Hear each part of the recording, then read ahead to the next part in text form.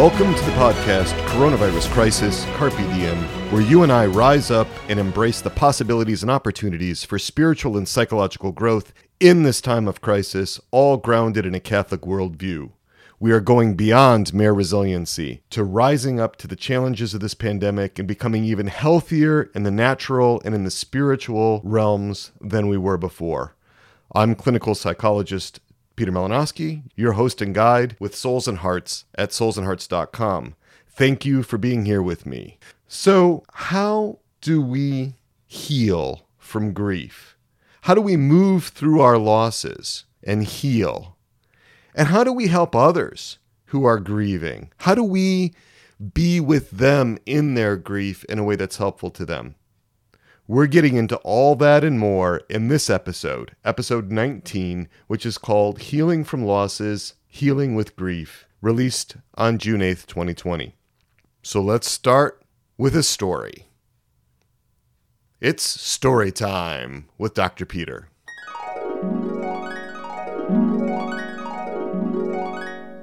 Do you remember the story of Richard and Susan from episode 17? Let's catch up with Richard and Susan. Let's catch up with them and see how they're doing. So now, in the present day, Richard and Susan have been married 28 years. Their 3 sons have grown up and moved out. They're 27, 25, 23 years old. They're very busy with their lives. Richard is now 61 years old. He is still emotionally reserved. He's always been introverted. Doesn't talk a lot about his feelings. He's not that interested in religion, but he usually attends Sunday Mass with Susan. He had risen up in his international engineering firm, eventually leading a team of 6 in a joint venture in artificial intelligence with a foreign company. Now, that joint venture ended abruptly due to the other firm stealing intellectual property, and the coronavirus lockdowns also happened, and so Richard was laid off through no fault of his own.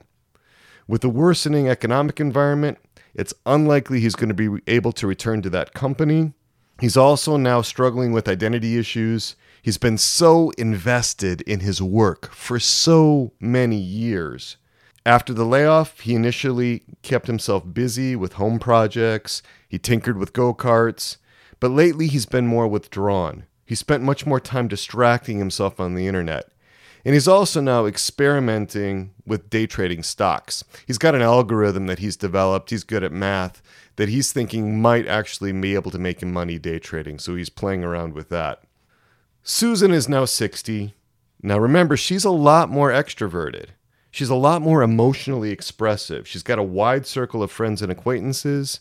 She's eagerly awaiting grandchildren now that her oldest son is married. She had been hoping that with her husband home from work and their sons moved out, they would renew their marriage relationship, but there's actually more distance than ever. Susan has been troubled by that emotional distance in their marriage for the last 25 years, and she doesn't know what to do about it. For several years, there's been almost no physical affection. This is more acute for her now that her social activities and connections have been curtailed by the social distancing, by the requirements of the lockdowns and the restrictions because of the coronavirus.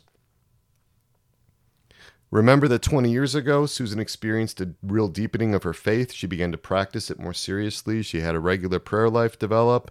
She attends daily mass occasionally, not now with the coronavirus situation, but she had been. She goes to confession regularly.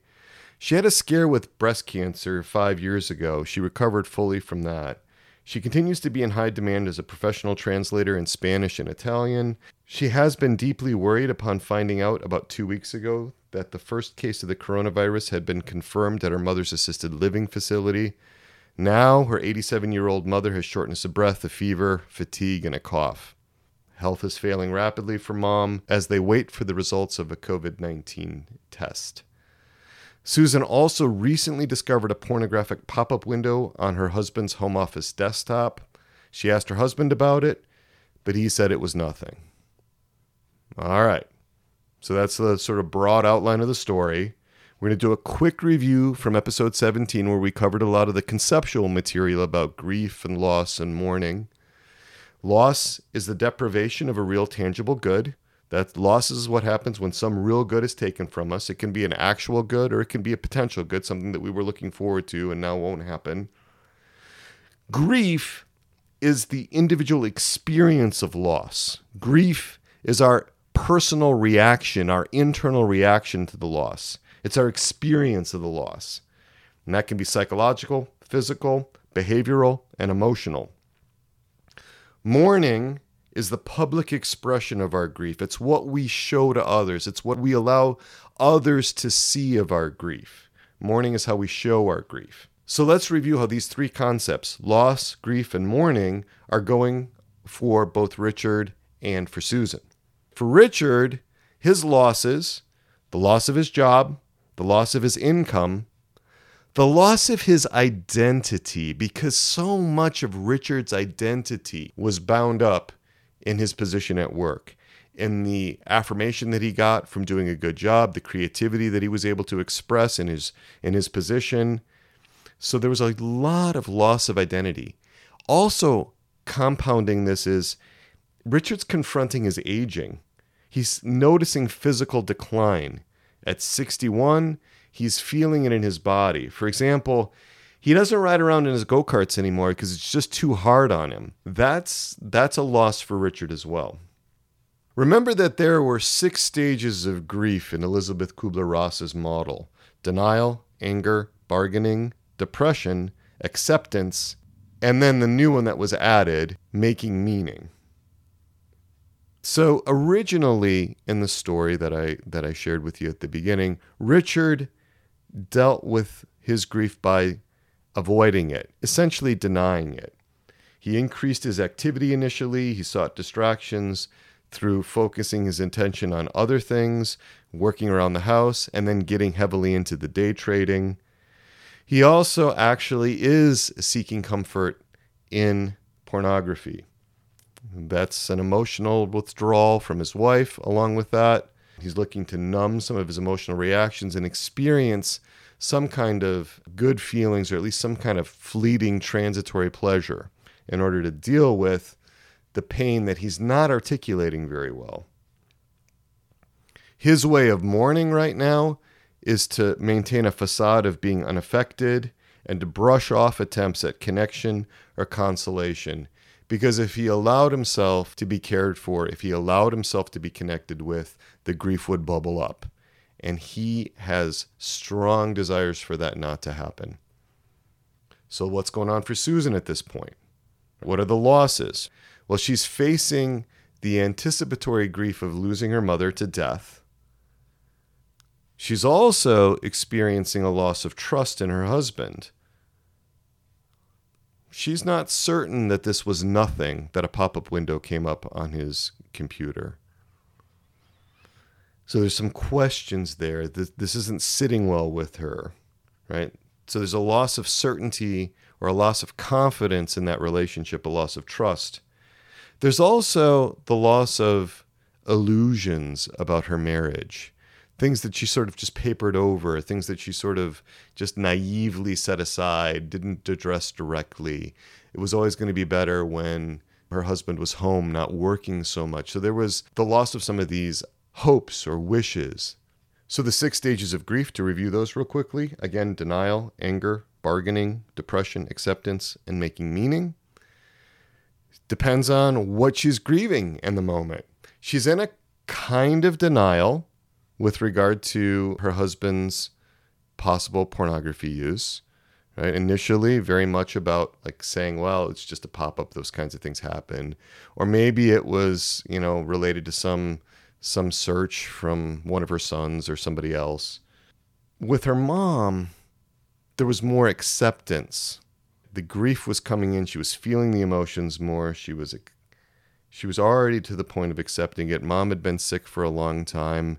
There had been some initial anger about it. There was anger at the nursing home facility for the whole COVID thing entering in there, some possible issues with staff not being checked on a regular basis as to their health conditions and so forth. Bargaining was a very brief thing for Susan when she was talking about this with God. Mom was 87 years old. While Mom has some anxiety about death, she's also done a fair amount of her own work later in life in a number of ways. So at this point, with regard to her mom, there's more acceptance. She's not to the point of making meaning of it yet because the death actually hasn't happened, but Susan actually is in a fairly good place when it comes to the reality of her mother's upcoming death. How does Susan mourn? Well, Susan's much more open with her friends. She's sharing with them. The assisted living facility has a grief group for family members because this is something that happens regularly. 3-session program, so kind of a brief thing that Susan participated in. That went really well for her. She was also able to write a long letter of everything that she would like to say to her mom and put that into words. Some of it her mom really wasn't ready to hear, and some of it she was. And so Susan actually was able to go through those things and have some time with her mom before her mother's condition worsened. Susan also wrote poetry, and she prayed. She actually took her feelings about this to God. It was actually an opportunity for her to really become smaller, more childlike, and to work through some of these emotions with God in prayer. All right, so those are just some of the background of the story. Let's get into some ways to work with grief, some helpful tips if you are struggling with grief, or that might be helpful to other people. We're going to start with ones for yourself. And the first thing is, and this is a really hard one, I'm going to start with the really hard stuff first. And that is any loss that God permits is a gift. Any loss that God permits is a gift. If a loss is happening in your life, it's happening at least by God's permissive will. And the only reason that God would permit something like that to happen, a loss to happen, is for it to provide you a greater good. And that is what we believe as Catholics. We might rail against the loss. It's very human to do that. We might only be able to see it in the most abstract, conceptual, dry, theological way. Very natural, very normal. We may not be able to see it at all, right? There are times where we just can't fathom how this would possibly be good. It just looks like unmitigated disaster. But our feelings don't determine the reality, and our feelings don't necessarily reflect the reality. God allows losses to happen for our good. All things work together for good for those who love the Lord, says Romans 8:28. That is the critical verse for this whole podcast. We're going to come back to that over and over again. All things work together for good for those who love the Lord. And whatever our losses are, they do not invalidate that verse. So, with that in mind, we're going to try to have this mindset, and we're going to try to have this soul set that losses are gifts. Because if we can conceptualize them as gifts, then we can look for what is the gift there. If we just go with our initial gut reaction, if we just go with our passions, we go with our emotions that say, this is terrible, this is a disaster, there's no good in this, then we won't be inclined to look for the good in it. We won't be inclined to seek that good, and then we won't find it. That doesn't, again, have to be something that you feel in your heart or that you know somehow in your bones. It can be something that is a very conceptual thing, a very intellectual thing at the beginning. But if you stay with it, more of that will come to you in a more integrated way in terms of the knowing. Tips. Feel the pain of the grief. Allow yourself to feel it. Accept your emotions, whatever they are. Don't pack those emotions away. Don't drive them into the unconscious. If you do that, it's like they get preserved in amber. I've worked with people who have had grief that is 50 years old or more, and it's just as fresh and just as sharp, just as acute, just as painful as if it was happening right now. Because if we don't work through our grief, if we don't stay with it, if we don't integrate it, It's not going to resolve. This is not something where time is just going to heal it. That's what Richard was trying to do at the beginning. He was trying to not feel the pain of his grief. That's where he went to working with projects around the house. He went into the day trading. He went into pornography as in an attempt to not feel the grief.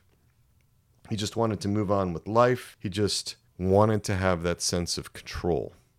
So we want to allow the time for the grief. And this is where Susan made some really good decisions. She actually cut back her work schedule some to be able to have time to work with her grief, extra time for prayer, extra time with her friends. She had a sense that she needed that. We also need to allow ourselves to not understand. When you're grieving, you might not understand why it happened, why the loss happened, and that's okay. Relief is not going to come from understanding and knowing. It's actually going to come from trusting and having confidence in God. It's going to come from relational connections. Think about a little kid, right, who's just experienced some kind of injury, some kind of loss. A little kid is most soothed by the presence of a loving parent, not by explanations, not by knowledge, not by conceptual understanding, but by relational connection and a restoration of trust and an experience of being in that trusted relationship. That's what helps a little kid. And when we're in this grief, we're like little kids. Let the little children come to me and do not hinder them, for of such is the made up the kingdom of God, our Lord tells us, right? So let's not necessarily look for understanding. We may not be granted that. Your ways are not my ways, and your thoughts are not my thoughts, says the Lord. We want to actually go back to trust. We want to go back to that relational connection. Next tip, share the grief with someone you trust. A friend, a family member, a counselor, a confessor. Talk about your losses. And this is where Susan's friend Valerie was a tremendous help to her. Valerie listened to Susan. She listened to Susan pour out her heart about the losses around her mom. And she waited, and she was there for her. It wasn't so important to Susan what Valerie did. It wasn't important so much what Valerie said. It was the position of being with her. It's going to be really important to share the grief in prayer, to share it with God. And maybe you're not in a position to share it with God, because maybe there's a part of you that sees God as the problem, as seeing God causing the loss or not preventing the loss from happening. Right? So sometimes in grief, it's easier to go to the Blessed Virgin Mary or to our guardian angels. If you look at angels, there's a long history of angels being sent to comfort people in distress. Just one quick example, right? In the Garden of Gethsemane, an angel was sent to help our Lord when he was deeply distressed as he contemplated his upcoming passion. But taking that grief to prayer, there's a lot of times when we experience those losses, that we seal God off from that. And there's reasons for that. But if we can open up and begin to bring that in humility and in childlike trust and confidence to God, and to bring the emotions. Sometimes we only want to bring the head to God. We just want to bring the mind to God, not the heart, not the body. We want to bring all four: body, mind, heart, and soul to God. If you're a more private person, and if things are just extremely raw, and it's just hard to reach out to anybody else, then I'm going to recommend that you keep a journal, that you're going to put your interior experiences into words, because it's helpful to articulate what you're experiencing, even to yourself. You can engage your intellect and your will in this whole effort to help yourself. Letters are another way. So we talked about how Susan wrote a letter to her mother while her mother was dying, and in that put in what she wanted to say. And then from that was able to share various things with her mother. But even the things she didn't say, the letter clarified. She was able to go through and understand her complex reactions toward her mother. We can also write letters to God. We can write letters to Mother Mary. We can write letters to our guardian angel. We can write letters to saints. Sometimes that's the only way some people can pray when they're deep in grief. Next tip, take care of your body. Eat well, exercise. Sometimes it's really hard to eat when you're experiencing grief. On the other side, we might eat a lot and we might eat things that aren't good for us. I tend to fall more on that side than the not eating thing. Avoid abusing alcohol. Avoid using drugs. Take advantage of the beautiful things that you do recognize in your life. Take a walk on that sunny day when the weather is just perfect. Want to maintain a sense of gratitude. Focus on appreciation for very little things. This helps ward off anhedonia. In the last episode, we talked about anhedonia. That's the inability to experience pleasure in things, and it's more of a characteristic of depression than it is of grief. We want to, in grief, continue to be able to enjoy things. Sometimes people feel guilty about enjoying things when they're grieving. They have some warped conscience things coming up where if they enjoy something, that means that they don't value the loss of the person that they loved or something like that. It can be a lot of unusual or distorted moral perceptions that come up in grief. Another tip, maintain your routines. And you might consider a bereavement group or even therapy. That was something that was helpful to Susan in the story, was even the brief experience of learning about grief that she had at the assisted living facility. Okay, so a few things to avoid. We mentioned this already. Avoid seeking relief through alcohol, drugs, pornography, the kinds of bad habits that people can get into, binge shopping, for example. Avoid just cramming all kinds of activity into your day as a way of avoiding grief. That was Richard, as we mentioned before. Avoid the resenting others' attempts to help. Sometimes when you're grieving, others can be really awkward. They can say things, they can do things that land badly with us. It's helpful if we can avoid that resentment. And then we also don't want to lose that sense of gratitude like we were talking about before. Okay, so how can we be helpful to others who are grieving? Sometimes watching people grieve or experiencing their mourning, that can be kind of destabilizing for us. It can be awkward. We don't know what to do. We have good intentions, but how do we reach out to somebody who's just lost a spouse at 42 years? Or how do we reach out to somebody that's just received a diagnosis of a terminal illness? That kind of thing. That can be daunting for some of us. People in grief, people who are grieving, are often isolated. They're often alone. They often close themselves off. And that's because they sense that awkwardness in us. They know that we fear doing or saying the wrong thing. All right, let's not let that happen. So how can we be helpful? So the first thing is to prepare yourself. If you have a lot of unresolved grief, especially if it's around the same kind of thing that another person went through, it's not surprising that your own grief might get activated. It's not surprising if that were to well up in you as it resonates with the grief that the other person's experiencing. That's actually kind of a healthy thing, because there's a pull within us for healing. So there's an opportunity here, a portal here for that grief to come up. Now, if that grief is about to overwhelm you, obviously, then it's not the time to try to be helpful to that other person. So it's really important that we do our own work.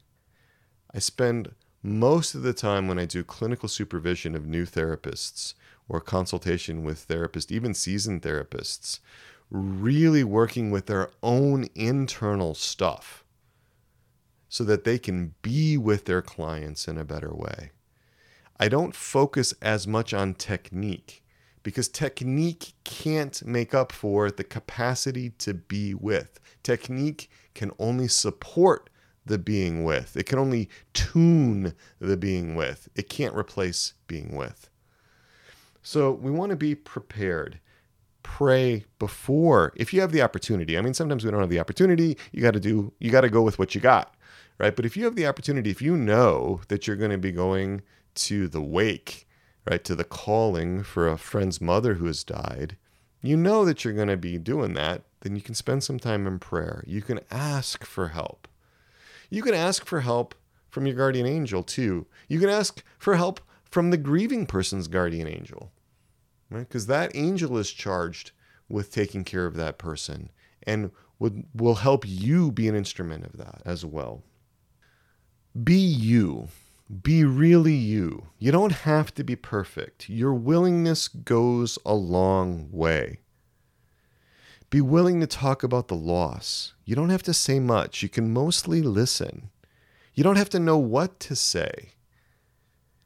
Again, in these situations, what's helpful is the being with. It's not some magic combination of words. Sometimes we have that fantasy, right, where if we could only say the right phrase in the right way with the right tone, then it'll make everything better. It's not about that. It's about the relational connection. Be patient with the grieving person. It takes time. One of the beautiful things in the story was about how Valerie was able to just be with Susan. And Susan was eventually able to open up about her fears about her husband's pornography use with Valerie, which was really helpful to sort through all of Valerie's issues around that, including her body image issues, and to deal with a much bigger issue of, did she waste her life? Did she marry the wrong person? Is she undesirable? Is she unlovable, at least in the marriage? There are all kinds of things that were able to come out because Valerie was able to spend time with her. It was a tremendous opportunity for Susan to get in touch with some of her shame and some of her wounds that she had not dealt with before. And this is why those losses are gifts from God.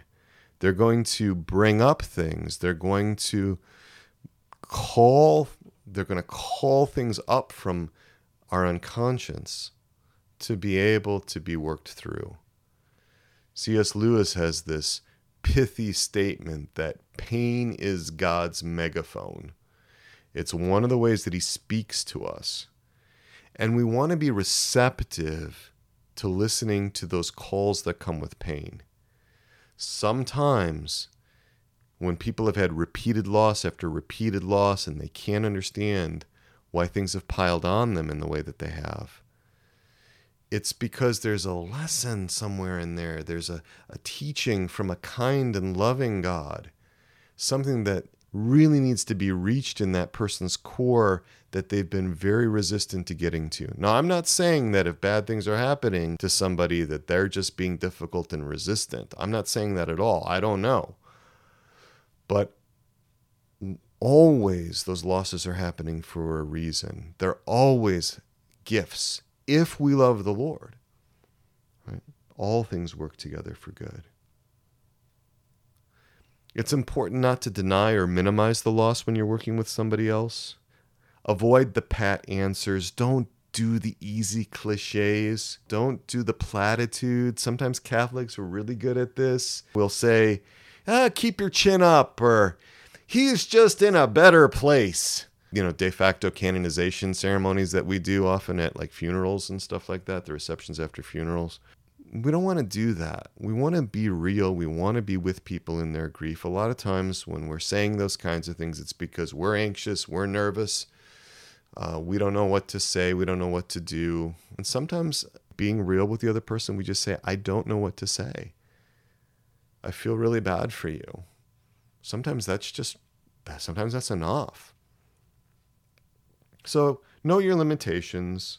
Be available after everybody else gets back to the regular hustle bustle of their lives. The funeral happens, and then everybody shows up, but then 48 hours later, boom, people are gone.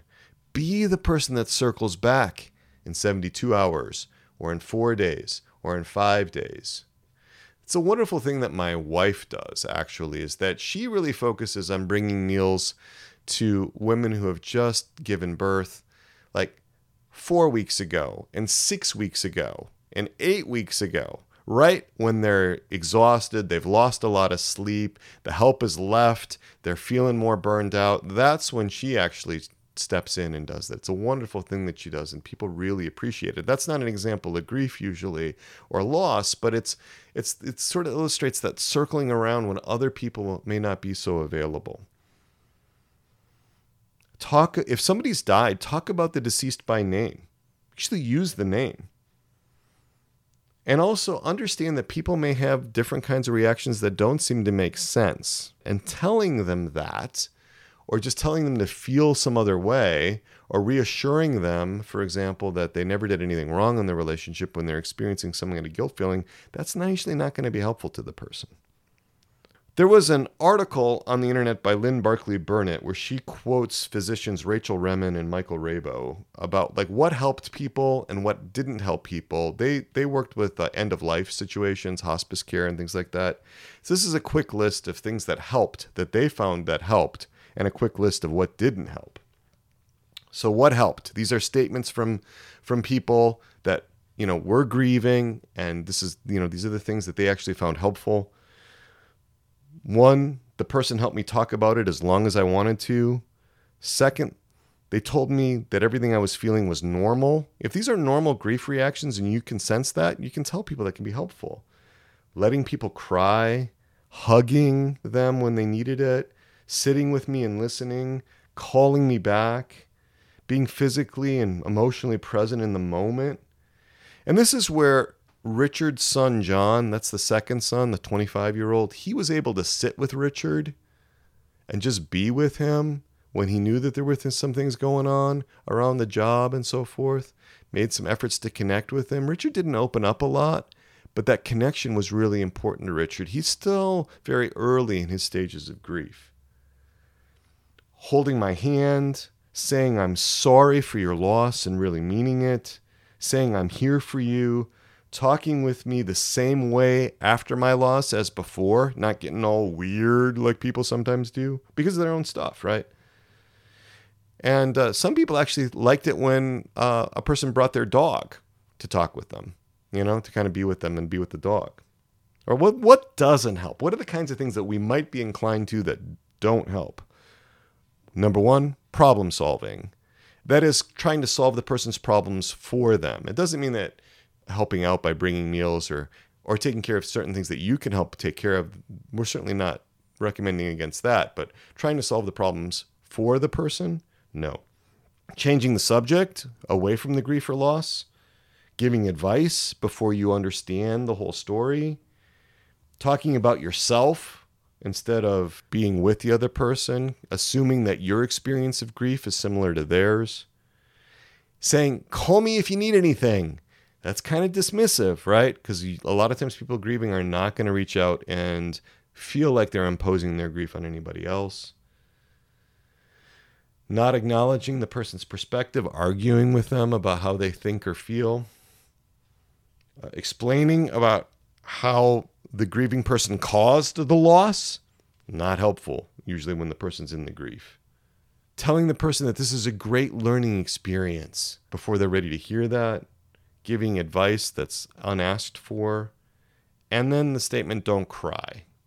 Those are the types of things that Remen and Rabo found were not helpful.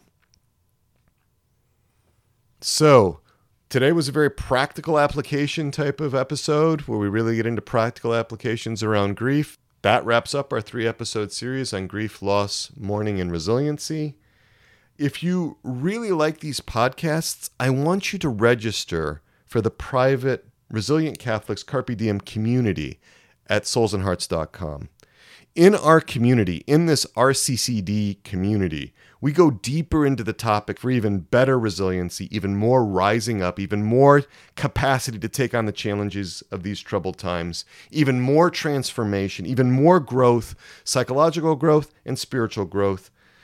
In the Resilient Catholics Carpe Diem community, I work directly with you in small groups, sometimes large groups. It's free for the first 30 days. After that, it's only $25 a month, which is a real deal for the kind of experiential learning that you're going to get. For example, we're just going to post the videos and the audio recordings from the 2 Zoom community meetings we just recently had. One was on working through grief, especially unacknowledged grief. And then the other one, which we just had, was on stress management techniques. We worked through some breathing exercises and some progressive muscle relaxation to help with stress management. All of that grounded in a solidly Catholic worldview. There's also discussion boards in the community. There's messaging among community members. It's the very best place in the whole virtual world, the whole internet world, for people like you, people who really want to grow both spiritually and psychologically, to shed psychological barriers to loving God and neighbor better. It's all happening in the Resilient Catholics Carpe Diem community. Check it out at soulsandhearts.com. Please come join us. We'd love to have you. And if you're already a part of the community, if you've already taken that leap and joined, thank you. Thank you. I really appreciate that. Let's go to our patroness. Let's go to our patron. Let's ask for their prayers.